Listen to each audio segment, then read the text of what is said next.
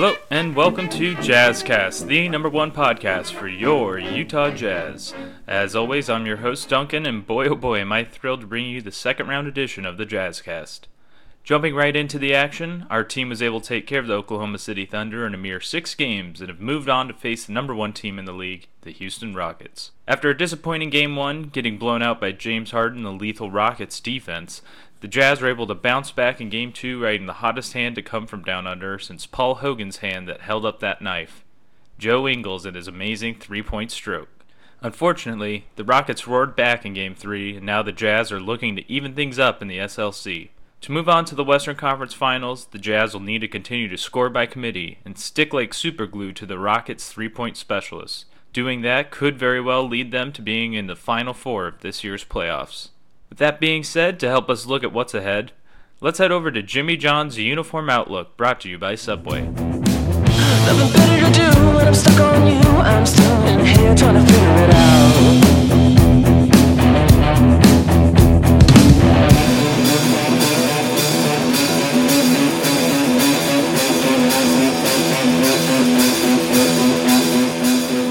Welcome back to the show, Jimmy. Thanks. Glad to be back, and shout out to Jimmy's Army. I've developed a bit of a fan base after my last appearance. Oh, right on, man.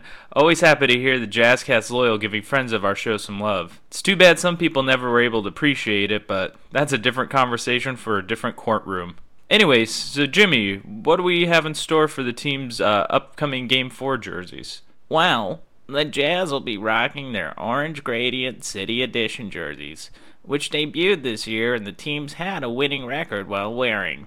They aren't the only ones who are winners, though. I worked with my dad and was able to score JazzCast listeners an incredible 5% discount off custom uniforms in the team shop. Just use the offer code JazzCast, take note, when you're checking out. Wow, that's so awesome, Jimmy. Thanks for looking out for our fans. Of course. That's all I have for now. Until next time, Utah, yes! Nothing better to do when I'm stuck on you. I'm still in here trying to figure it out.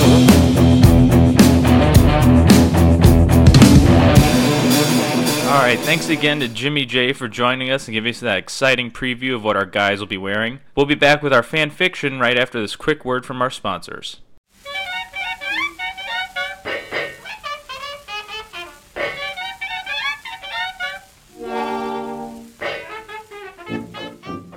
Hey guys, Jimmy John from the JazzCast here. We all know about Rudy Gobert's incredible blocks, Ricky Rubio's flashy passes, and Donovan Mitchell's limitless range, making for signature Jazz basketball. Well, I'm here to talk to you about a new Utah classic, and that's Subway's signature wraps. From the Chipotle Southwest Steak and Cheese to the Veggie Delight, there's a signature wrap that fits your style and your waistline.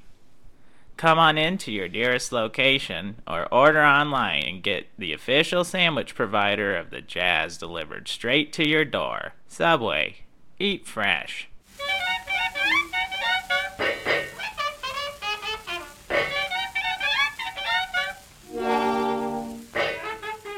And welcome back to the JazzCast. It's now time for our final segment, Fan Fiction. This is the portion of the show where you, the fans, can submit your stories of fun times you've imagined spending with players from the team. Today's story was sent to us by Tim in Park Slope. Thanks for sending in, and remember you can submit your stories to jazzcastpodcast@gmail.com.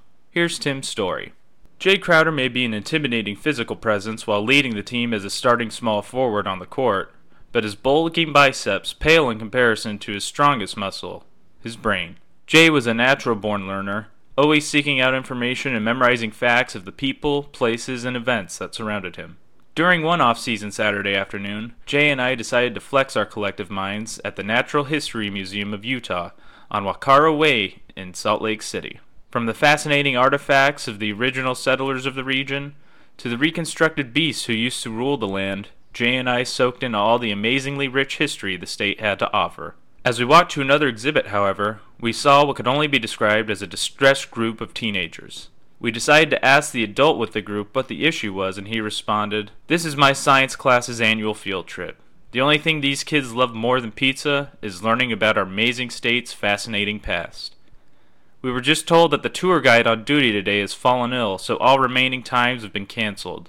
The kids pooled their own money to make this trip happen, and I feel like I've let them all down." Just at that moment, I turned to Jay and said, "You thinking what I'm thinking?" To which he responded, "Hey, they don't call us the Utah Jazz for nothing."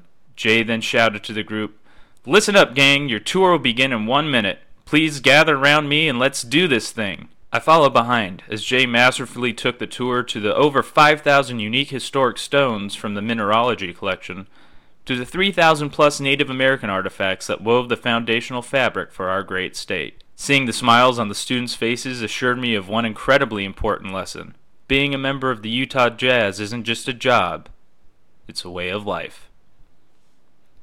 Wow, incredible story, Tim. Hopefully the next exhibit they end up adding to the Utah History Museum is the 2018 Larry O'Brien Trophy. That's it for today's episode. Thank you as always for listening, and until next time, go Jazz.